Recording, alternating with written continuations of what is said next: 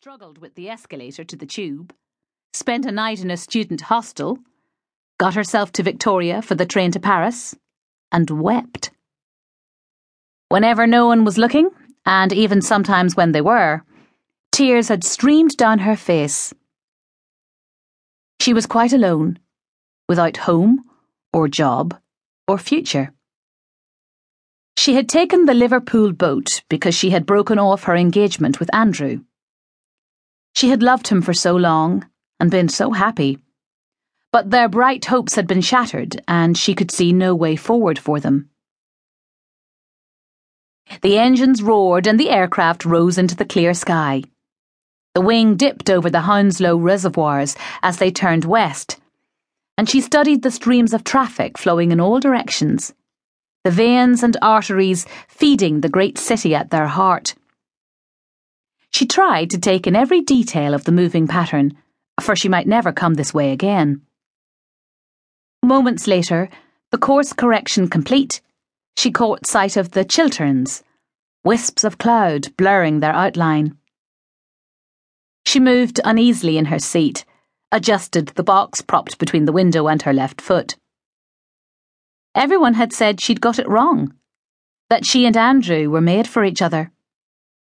But after his cousin was killed in a road accident, he'd abandoned their plan to go to Canada and had taken over the running of the Richardson family estates. She'd seen him shoulder the responsibility for his grandmother, his aunt and uncle, his cousin Ginny. In fact, it seemed he'd accepted his obligations to everyone except herself, so that all they'd planned together appeared just a beautiful dream. It was not the first time in her life the world had come crashing down around her. Long years earlier, on a hot June afternoon in 1946, she and her young brother William had been taken to the fever hospital outside Armagh by the headmaster of their school. Days later, her mother and father, Ellie and Sam Hamilton, had both died in the typhoid epidemic of that year, leaving them parentless and homeless. She'd found a new home with her grandfather, Robert Scott.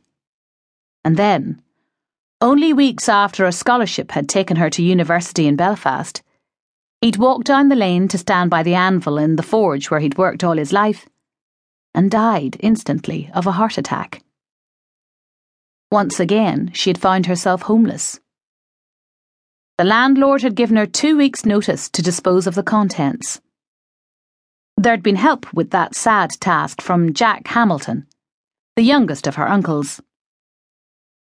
But dealing with the memories of a house lived in by Scott blacksmiths for over a century was a different matter. Harder still was the loss of what had been her second home, the one she'd lived in for half her 18 years. Suddenly, the distant pattern of the English Midlands far below disappeared completely.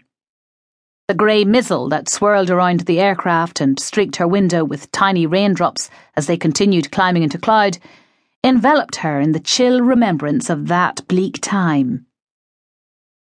After Grandad Scott died, the only comfort she knew came from Andrew's letters and their occasional short phone calls in the dim hall of the house in Elmwood Avenue where she'd inherited her cousin Ronnie's old student room after he packed up and headed for Canada. She went on staring through the window, perfectly aware she was rigid with tension. She had never been afraid of flying, had enjoyed all but the most turbulent of flights. But what she could never bear was this grey blanket that removed all light and joy from a world where previously there had been sunshine and colour.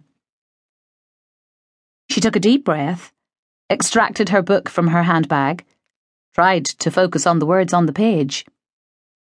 Then, as suddenly as it had disappeared, the sunlight returned. It poured down from a blue sky, glancing off the moist, glistening wing, the view below now one of dazzling white cloud caps. She shut the book gratefully. Yes, she had known the light would return, that above the murk the sun always shone. But no matter how many times it